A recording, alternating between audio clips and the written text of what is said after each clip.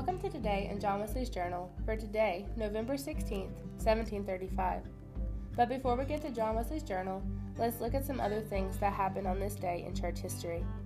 On this day in 1093, St. Margaret, Saint of the Church and Queen of Scotland, dies. She is remembered for her care for the poor and the way she brought the Christian faith to many in her country. On her feast day, the Catholic Church remembers St. Margaret with this prayer. Lord, you gave St. Margaret of Scotland a special love for the poor. Let her example and prayers help us to become a living sign of your goodness.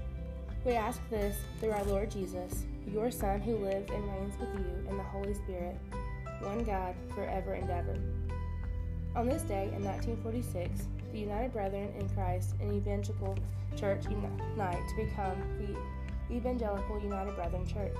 The two original churches, founded by Philip Otterbein, Martin Boehm, and Jacob Albright, held so much in common with the Methodist Church that they were often referred to as the German Methodist. In fact, the EUB Church would eventually merge with the Methodist Church, creating the United Methodist Church in 1968. And also, earlier this week, Thomas Coke and Francis Asbury met for the first time on November 14, 1784.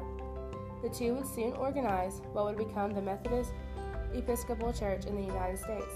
The MEC itself would split into a northern and southern faction in the years before the Civil War, only to eventually reunite in 1939 and become the Methodist Church. Once again, this body would then unify with the EUB in 1968 and form the United Methodist Church.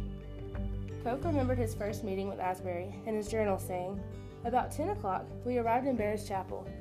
In this chapel, in the midst of a forest, I had a noble congregation. After the sermon, a plain, robust man came up to me in the pulpit.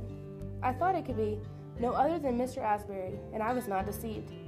After dining, in company with 11 of our preachers, at our sisters Barrett's, about a mile from the chapel, Mr. Asbury and I had a private conversation concerning the future management of our affairs in America."